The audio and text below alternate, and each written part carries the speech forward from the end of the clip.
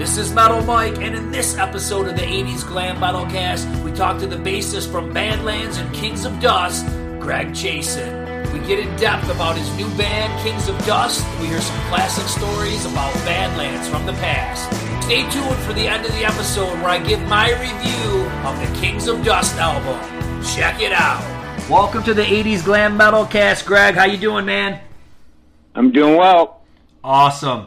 So, you've got a new band together called Kings of Dust. You guys have posted some samples on YouTube. Sounds great. What do you want to tell everybody about it?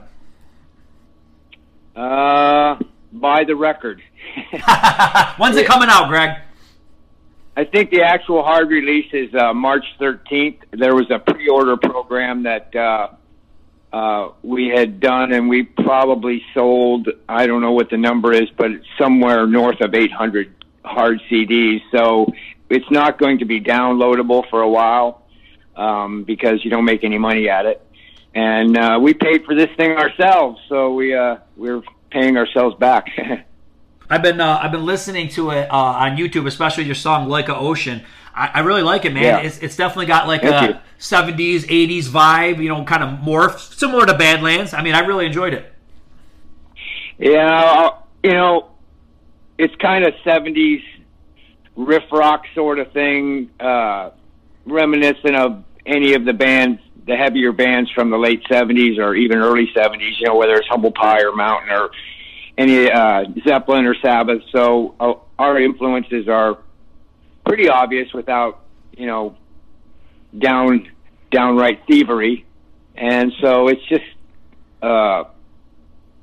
it's got a real 70s vibe, a very 70s production where you can actually hear everything. And oddly enough, I wasn't concerned about the radio, but the song has been getting some airplay across the country, and it's actually doing really well. So I didn't write anything that would, you know, intentionally be commercial. I just kind of write what I like, and it's, so far the response has been really good.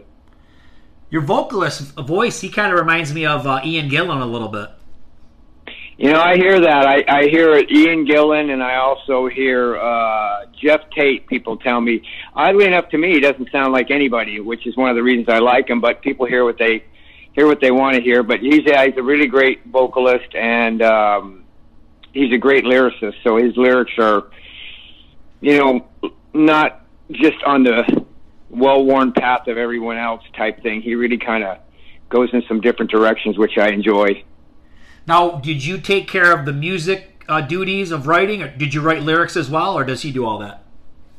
He writes the lyrics, and the music is written, probably the lion's share of it is written by me, but when I come in, I'll then, with a song or whatever, then the guitarist, Ryan McKay, excellent guitarist, and the drummer, Jimmy Taft, one of my favorite drummers, they throw in their ideas as well, and we just kind of turn it into however I had it originally in my mind. It usually ends up being that good or better, and it can sometimes go in some other directions as well. So we're very, you know, my influences are everything from classic rock to blues to country to some funk to heavy metal to hard rock. So all of that is kind of represented in what it is we do, and everyone else's influences are that varied as well. Well, you talk about influences. Who are some of your influences as a bass player? Because when I listen to your bass playing, I mean, it's very distinct. It definitely, you know, you seem to be in that 70s pocket where you're kind of climbing around on the bass. But I like the fact, too, that you'll rock out complicated riffs, especially like on the Badlands stuff. So who are some of your influences? My first main influence would probably have been a guy named Martin Turner from band Wishbone Ash, British band, and then Tim Bogert when he was in Cactus, and then John Entwistle from The Who, John Paul Jones, Geezer, Greg Ridley from Humble Pie, Felix Pappalardi in Mountain, Andy Fraser from Free. If you took about 20 bass players from the 70s and mixed them all up, I'm kind of a little bit of all of them. I don't really play exactly like anyone, and I play a little bit like a lot of people. Well, you know, and I am a busy bass player. I mean, the way that I hear music, whether it was with Badlands or Kings of Dust or anything I did before that time to what Badlands or Red Dragon Cartel, and then stuff that I had done prior to that, and all the way into what I do now. That's just the way I hear music. I hear the bass not as a foundation instrument, but more of as its own instrument, complementary with everything else, just kind of making the music go in different directions. You know, because when you think about the way a lot of the guys played bass in the 80s bands, okay, like let's say for something like Highwire, I mean, you're doing the riff right along with Jake. You know, a lot of bass players would have just wrote an open note, you know what I mean? So you were a lot different. Well, that was the beauty of being able to play with Jake, is our influences are very similar. We like the same kind of music, the same bands, the same players, and so the way that he heard the bass player for Badlands as being someone that contributed a lot more than just pedaling on the A, and he was very encouraging about that. So in the 80s, bass was performed a lot differently than the way that I performed it, but because I come from the 70s and I wasn't willing to compromise how I play, it wouldn't have mattered who I was playing with. If someone wanted me to dumb it down, I wouldn't do it. As a matter of fact, in the 80s, there were bands that I auditioned for that said, hey, that's really cool, but we would want you to do something much simpler, and I just walked. It just didn't interest me. I wanted to have my musical integrity intact. So let's go back to 1989, the Badlands debut. Does it blow your mind that people are still talking about this thing? They love it to this day. Does it blow your mind? I suppose what it really does is it's gratifying to know that people, that it's kind of managed to transcend time as opposed to, be a flavor of the month. I think the music stood the test of time. The players on there, whether it's Ray, who was the best vocalist of his generation, in my opinion, or was Jake, my all-time favorite guitar player. The riffs that he wrote were pretty timeless. And, of course, both drummers, Jeff and Eric, were great drummers, and then I got to do whatever I wanted. So it was really like the perfect storm for me. So the fact that it still got such a huge fan base it's very rewarding and gratifying. So I don't think you're on Twitter, but on Twitter, I tweet out a lot of videos and all kinds of crazy stuff, and you'll get reactions, from people. And last night, because I was doing a lot of Badlands listening, research, getting ready for tonight, I sent out a video clip of Dreams in the Dark. And today, right before we started this interview, I looked at it. It had 426 likes and 800 retweets. And I'm telling you, for the videos that I tweet out, that's like super high activity on a tweet. So people are loving it, man. They still love it. Yeah, it's a shame that that record sits at about 485,000 copies sold, and if Atlantic ever decides to release it, I'm sure it would go gold within the first couple of weeks, and that would be nice. But our relationship with Atlantic was so contentious that I'm not sure if it'll ever be released, and if it does, I'm not even sure when that would be. But it's just nice to know that people remember it and appreciate it. I became a musician not to be a famous rock star, to be rich. I became a musician for the respect of my peers and to try to create something that would last and be noteworthy. And Badlands basically served all those purposes for me. It was a great band to be in. A lot of people commented, I'm glad you brought this up because I was going to bring it up. A lot of people say, why is this not on Spotify? So, what is the problem? Why? I mean, couldn't only Atlantic Records benefit at this point from putting this album out there? We were so against the grain with Atlantic that whatever they wanted to do, we didn't really give a damn what they wanted to do, and we just kind of did what we wanted to do. We kind of, as the saying goes, you live by the sword, you die by it. And I'm fine with that. I mean, and on one hand, I wish it would come out, but on the other hand, I can live with whatever the situation is. I just think that we pissed off Atlantic to a level that, if it came out and sold some units, I don't think it makes enough money for them to be worth it. And I think it's more of them being able to put a dig into us by never putting it out. I mean, obviously we would make some money from it, But again, because neither one of us, whether it's me or Jake, and obviously Ray's not around anymore, our reasons for doing it never had anything to do with the financial benefits of it. It had to do with, this is what we like, and if people like it, great. But, you know, I wouldn't be disappointed if it came out. I just don't know if it ever will. What's crazy is because you think anybody who was pissed off at you guys, you think they'd be dead by now. You know what I mean? You know, for some big record executive, 30 years later, jeez. Jason Flom, who was our A&R guy at Atlantic, is now the head of Atlantic. Oh, okay. And he's about my age, maybe even younger. So, excuse me, I don't think that. And we did not have a good relationship with him. He hated us. We didn't think much more of him.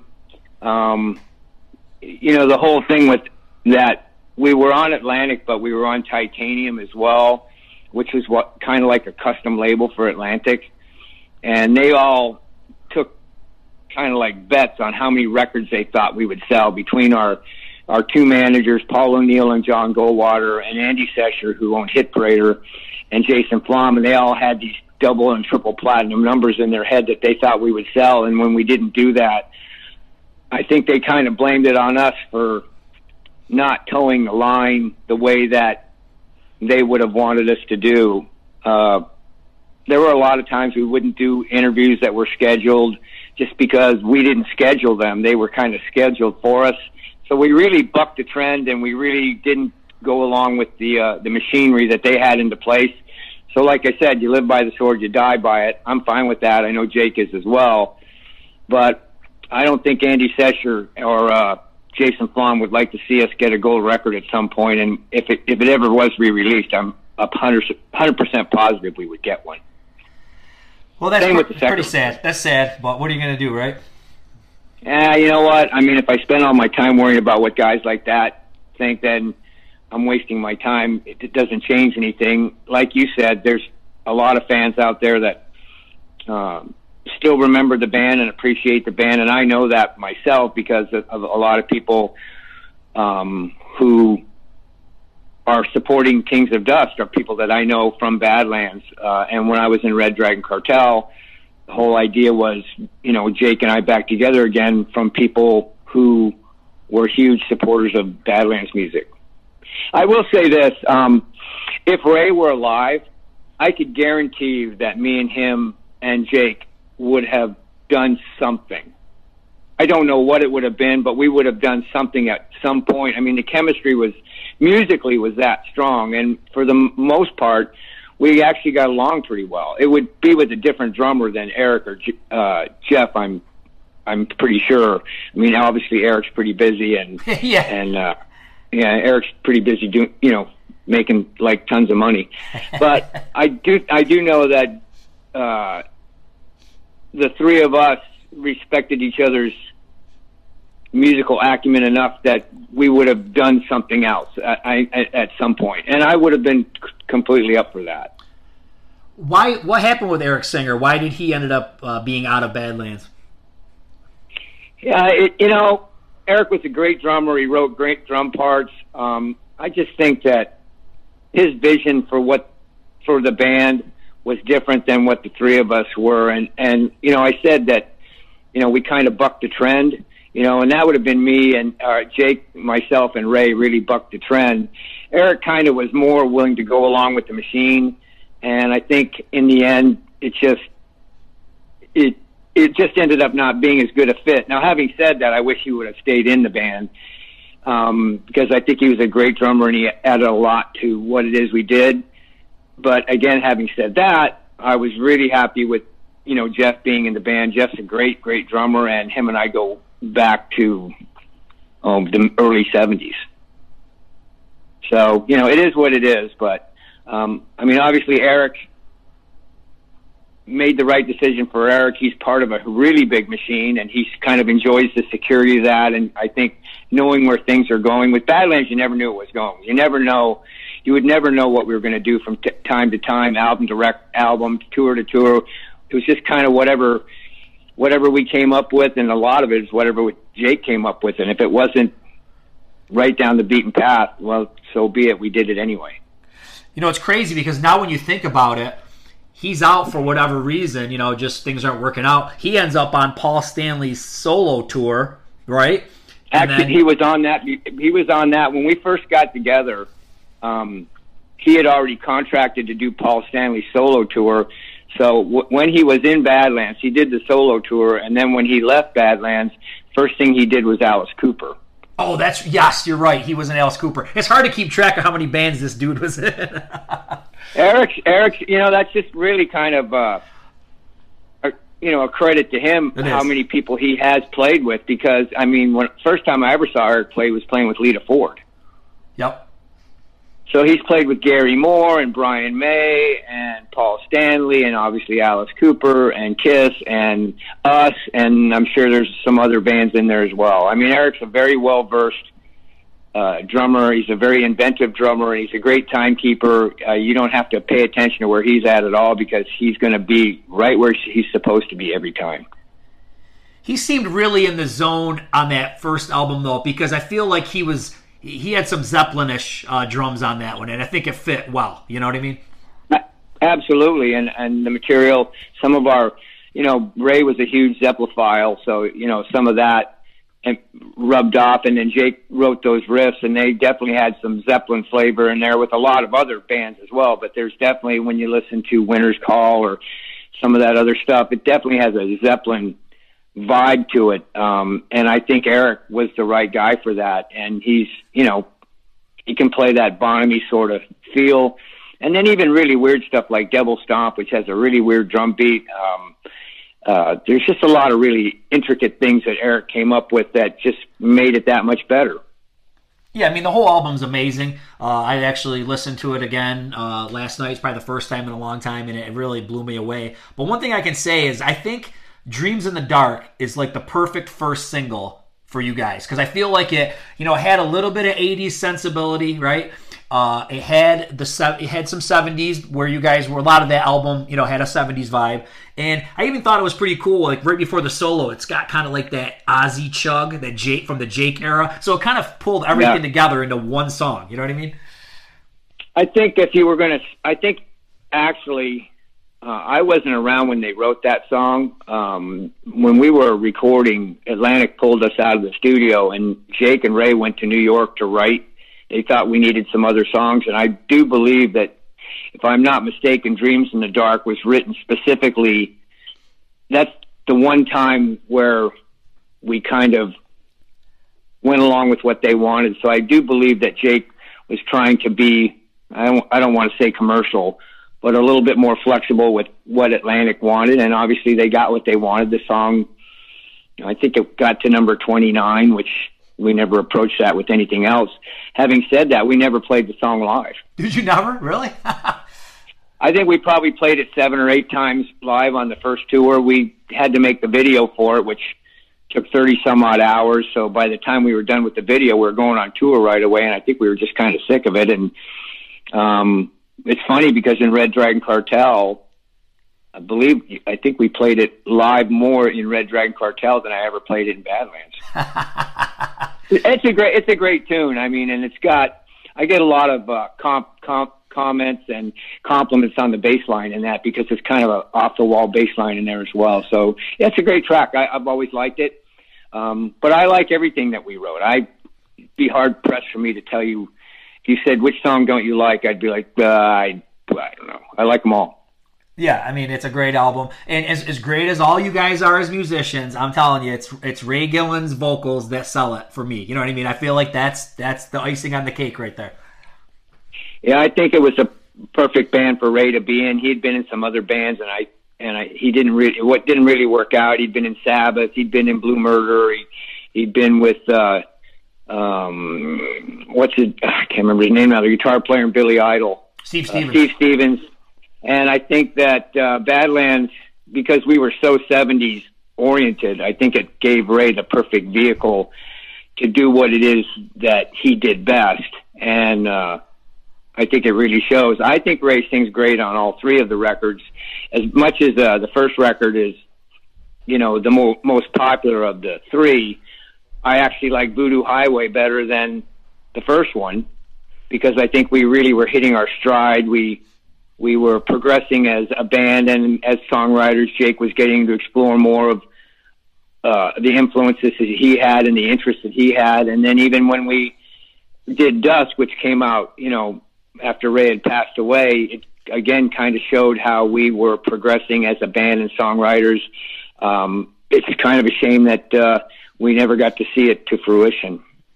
I kind of think, and you probably think the same way, that anything that he's on is going to sound good for the most part, because I'll give you an example. I never cared much for the 80s, late 80s version of Sabbath or the mid 80s. But when they released those demos with him singing on it, I was like, oh, I like these songs. It was weird, you know what I mean? But like with I think Tony Martin might have been the singer. Not that they're bad, but with Ray on it, it's just a whole other thing, Well, Tony Martin kind of came in and mimicked what Ray had. Ray had given me a copy of those demos, and I had them for a long time, and I eventually gave them back to him because he lost his. But if you listen to what Ray laid down on there, Tony Martin pretty much covers him faithfully, pretty close. Yeah. So, as a matter of fact, if you listen to any of the other Sabbath records with Tony Martin, they don't have that same kind of vibe. Ray had a bluesier bent to him than probably Tony Martin. Nothing against Tony. I think he's a great singer. But it was just, you could tell that he was doing Ray's shtick more than he was doing his own. And then he went off, as they progressed and played on a bunch of Sabbath records, and he got to show his true worth as well. But yeah, I think that, that record, what is Eternal Idol? That's one of my favorite Sabbath records.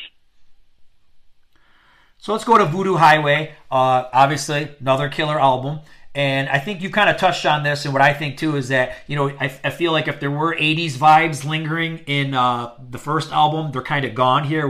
We're kind of progressing. We're getting a little more experimental. Would you agree? Yeah, and we were never concerned whether we were writing 80s style or anything else. I think the writing on Voodoo Highway is probably even more 70s than the first record. Yeah, big time. And I think is you start off and they're really solid songs, but then you get midway in the album, and I feel like you're starting to really open up and get experimental as well with like 3 Day Funk and Soul Stealer. I mean, he's got a real crazy effect on his vocal. It's killer. Well, 3 Day Funk and Love Don't Mean a Thing are my two favorite songs on there, but Silver Horse is a great song. Yep. Soul Stealer, a song I co-wrote on there, which is Shine On, I really like. And even the stuff, the acoustic stuff that Jake and Ray did, the Voodoo Highway, I can't even remember the names of the songs now. So it really just kind of mirrored where we were at perfectly. Yes. And even Fire and Rain, I mean, you can't deny that. What a killer vocal performance on that one. Fire and Rain was an unusual track because when Badlands would go on the road, Jake would make a cassette tape, and it would be all cover songs on it that we would play in our sound checks. We would never play our own material in sound checks. We might play like a few minutes of Winter's Call just to get the background vocals right, but we would just play obscure covers, whether it was Captain Beyond or really obscure Fleetwood Mac or Free, stuff that wasn't on the beaten, so much on the everyone's radar. We would just kind of go off in different directions. And one day at soundcheck, Ray said, "Let's play Fire and Water," which he meant to say. He said, "Let's play Fire and Rain." What he meant to say was, "Let's play Fire and Water," which is a Free song that we played in soundcheck. So when he said Fire and Rain, Jake just started it, and me and Eric just kind of fell in. I'm sorry. Yeah, me and Eric just kind of fell in, and we kind of did it almost close to the way it is on the record right from the get-go. It was just a real natural thing. So when the time came to record Voodoo Highway, Atlantic wanted us to use a songwriter to write a single, and Jake decided that we should do Fire and Rain as a single, and we did. And, had we not been on Atlantic's crap list, I'm sure it would have been released as a single, and it would have been fairly successful. Little sidebar to that is James Taylor's manager found out we were going to record it, or that we had recorded it, and he sent us a message asking us not to release the song because it was too personal to James, and it was about these very traumatic moments in his life, and he just didn't want a hard rock version of the song out there. So true to Badlands form, we said, yeah, screw you, and we released it anyway. Yeah, I mean, I think it's I mean, hey, it's a great song by James Taylor. It's a great song by you guys. It's not going to change anything. Yeah, it's totally cool. I like James Taylor's version. We would have never been able to play it if all of us weren't familiar with it. No, but it definitely goes its own direction. Jeff's drumming on it is top notch. Again, I get to do anything I want, and Jake and Ray are just stellar on it. It's just a brilliant track. And when you talk about some of the acoustic stuff toward the end, and that's In a Dream, and I don't know if you knew this or remember this, but I remember we used to watch American Idol a long time ago. Oh yeah, and I just be thinking like, what the hell, man? This guy's cool. He knows who Badlands are. He's doing Badlands. I'm sure the producers were like, what the hell? Pretty much. I got a phone call when it was on saying, quick, turn on American Idol, which I don't watch, and I turned it on and I caught the tail end of him singing it. And actually, through all of that, Bo and I ended up becoming friends on Facebook. And at one point, he wanted Jeff and I to play on some record he was going to do. And I don't know, I think it just maybe fell through. But yeah, it was really kind of cool because it forced people to go back and see what was that he was singing. And a whole other group of people discovered us. So it was real cool. Yeah, and okay, so after this album, I mean, times are changing in the music industry. Do you think you guys kind of got unfairly mixed into the hair band scene with all the changes, or? We never paid any attention to it. We just kind of did our own thing, and we weren't really concerned with what anything else was going on. I mean, the one thing that did happen is after Voodoo Highway was out, the whole grunge thing was starting to happen, and I remember we were doing an in-store, and they had Nirvana things hanging from the ceiling, in outro, however you say it, kind of like poster things. And I remember Jake and I sitting there going, we might be in trouble here. And we were. I mean, again, that didn't change what we did. I think the third record, Dusk, would have probably been the heaviest record we would have done, but it had nothing to do with that's just where our head was at the time. That's where Jake was at with his writing. I contributed some to that as well.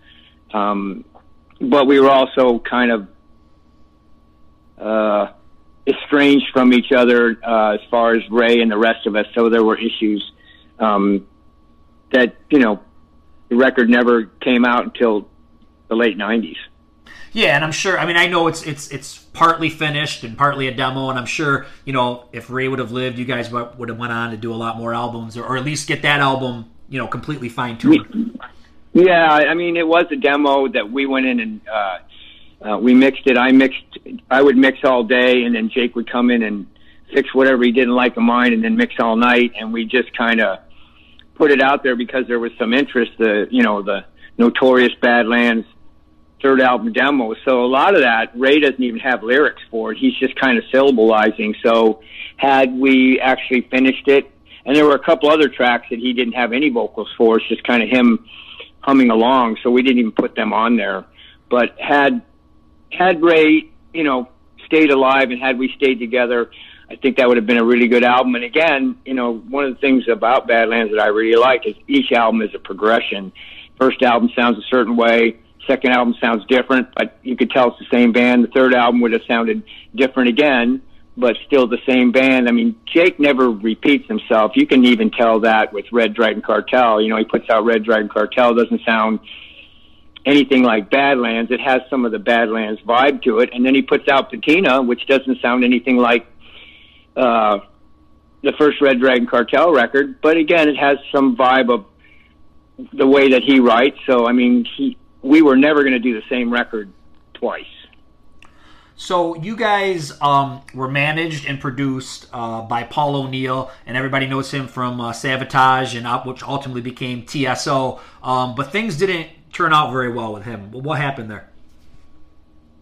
We never liked him anyway. I mean, Ray had a prior relationship with him because Paul O'Neill had been kind of like a gopher at Lieber and Krebs, and Ray was managed with Lieber and Krebs. So when Badlands got together, I think Paul O'Neill probably tried to convince Lieber and Krebs that he could bring Badlands into their stable as far as managing us. So we had actually agreed to let another guy manage us named Larry Mazur.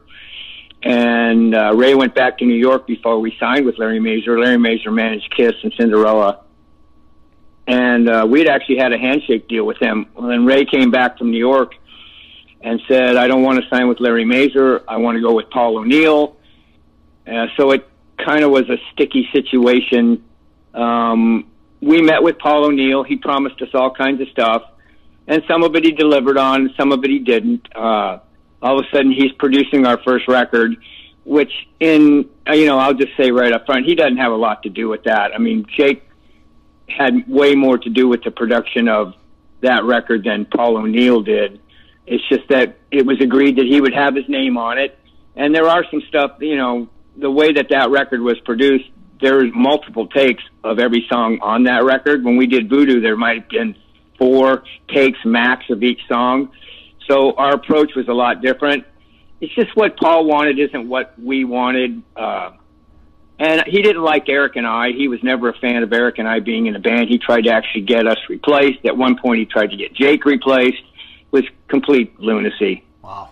So he was not a friend of mine. God rest his soul. I'm sorry he died. But, one of the happiest days of my musical career was they let me fire him. And I was thrilled.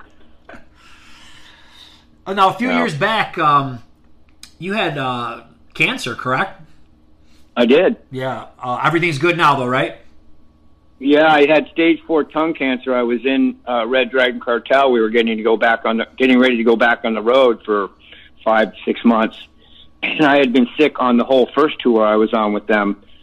And so I quit because I knew I was sick, but no one was diagnosing me correctly, obviously, because they were telling me I didn't have anything wrong with me. It was just allergies. And then right before Red Dragon Cartel was going to go back on the road, I quit and I went and found a ear, nose, and throat doctor who actually diagnosed me correctly. I had stage 4 tongue cancer. Wow. Kind of like what Bruce Dickinson had, or Tom Hamilton, or I think Mustaine has it, and even Ricky Rocket, same kind of cancer. What'd you learn from that whole experience?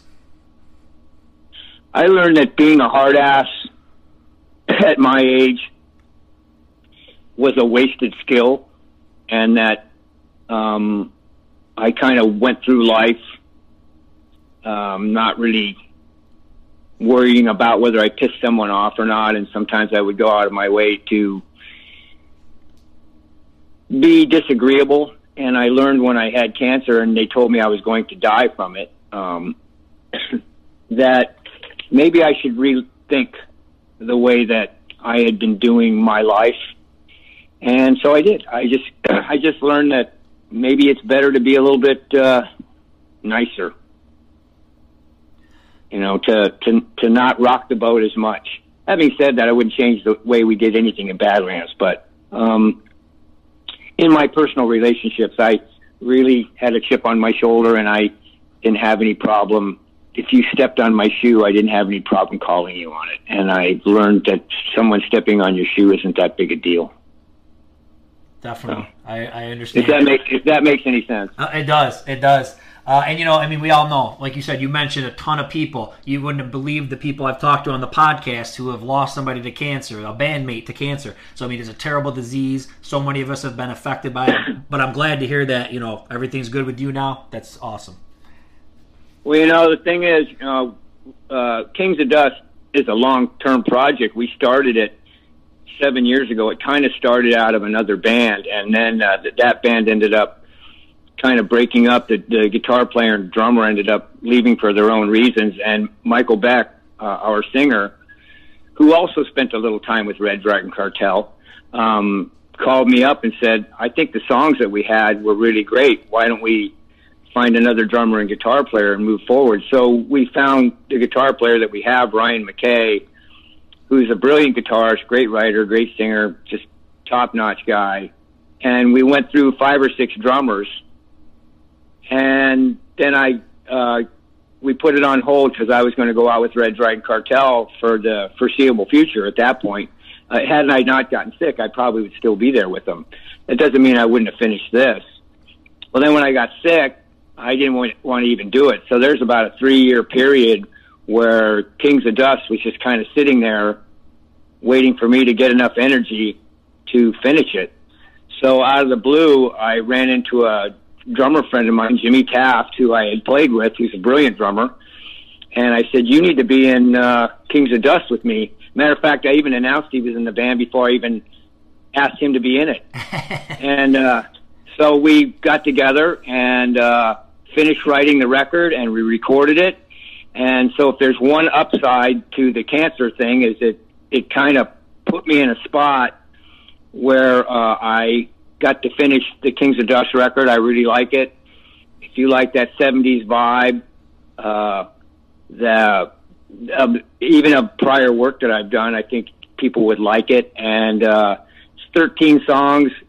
So far, the people that have received the record have the reviews, and there have been some other reviews in other spots that have been off the hook. So right now I'm real happy with it. I mean, I wouldn't wish cancer on anyone, and I certainly wouldn't wish it on me again, but it did have a silver lining. It kind of changed my point of view and also allowed me to finish the record. I mean, the downside is I have some side effects from all that, and I don't play with Jake at the moment, and maybe someday we will play together again.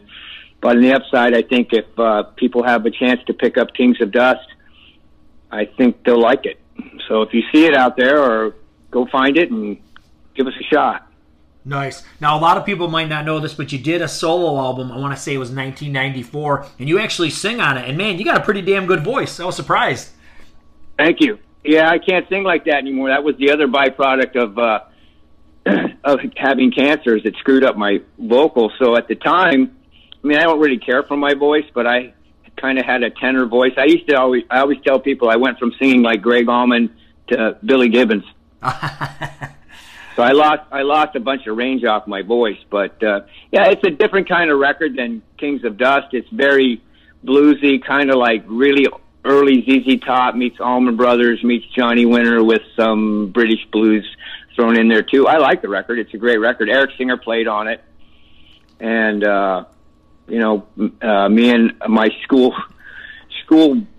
time chum Jim McMillan wrote all the material on there, and it's a good record. Now, your brother was the bass player in Keel. Whatever happened to him? Yep. I never hear much about him anymore. He's an electrician. He lives here in the Phoenix area. I see him every couple weeks. He plays bass a little bit with just some friends. Nothing professional, just kind of pick up. Gets together with a drummer and guitar player, singer friend of theirs, and they just learn cover songs. Nothing. I don't think they have any intentions of playing out that I even know. I just think that Kenny, has been a bass player since he was in end of high school, and I think I gave him his first bass as a graduation present. It's kind of funny that you guys are both bass players, because you think of so many of these brother duos, like one's the drummer, one's the guitar, bass. It's funny that you both play bass. Well, here's the even oddest part. My other brother, Todd, played in Tough. Oh, yeah, that's right. And he's bass, right? And he's a bass player as well. As a matter of fact, he still plays in Tough when they go out and play. I don't know how many shows they do a year, a dozen or half dozen. He still goes and plays with them. Oh, my God. So, yeah, all three of us are bass players.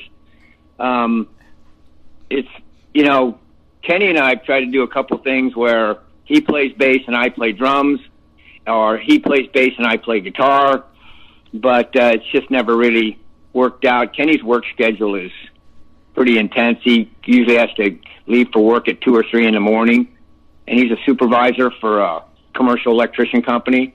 So chances of getting something solid together with Kenny, unless he retires at some point, probably isn't going to be happening anytime soon. And Todd lives in Cleveland, so last time I saw Todd, I was in Red Dragon Cartel and playing at the Agora in Cleveland.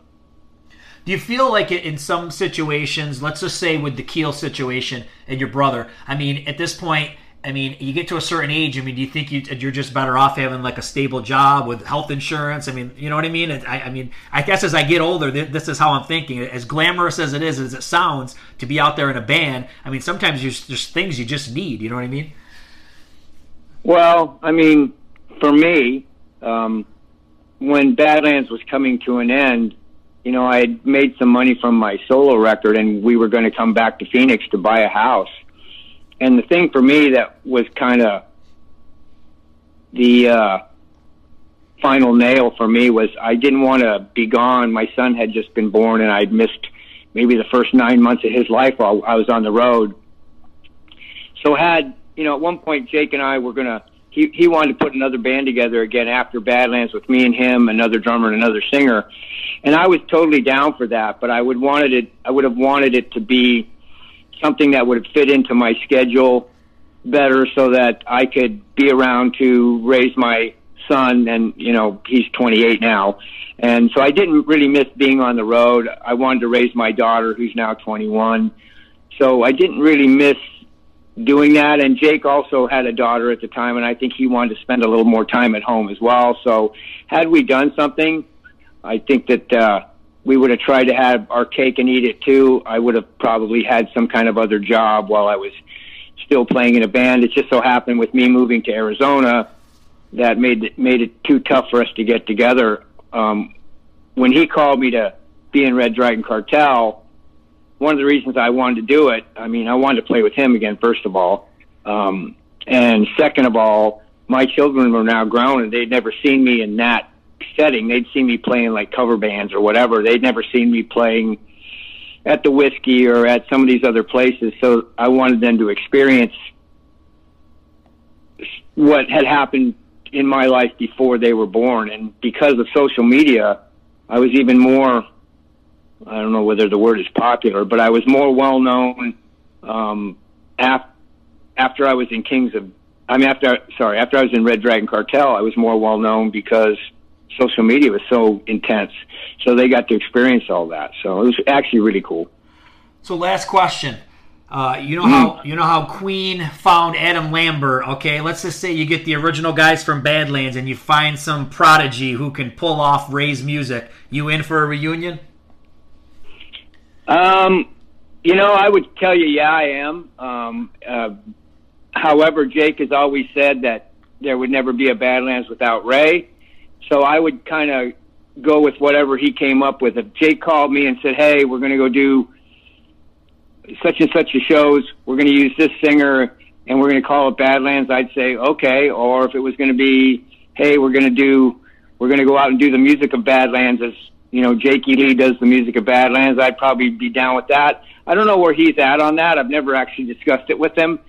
He just, you know, we're really, really good friends and always have been. So he knows that I'm there, you know, short of illness whenever he needs me. And that's cool. But I mean, on the other hand, Kings of Dust will go do some shows here at some point. We're looking at doing a dozen or so dates in, Texas and Oklahoma right off the bat. We'll probably go up to Nebraska too.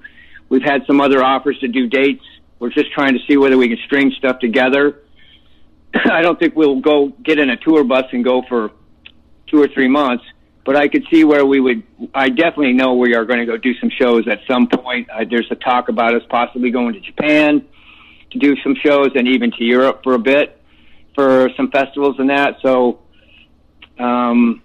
I'm all for playing with Jake again, but I'm having the time of my life playing with these guys. And to be perfectly honest, right now, Kings of Dust is my priority. I want to see what it can turn into.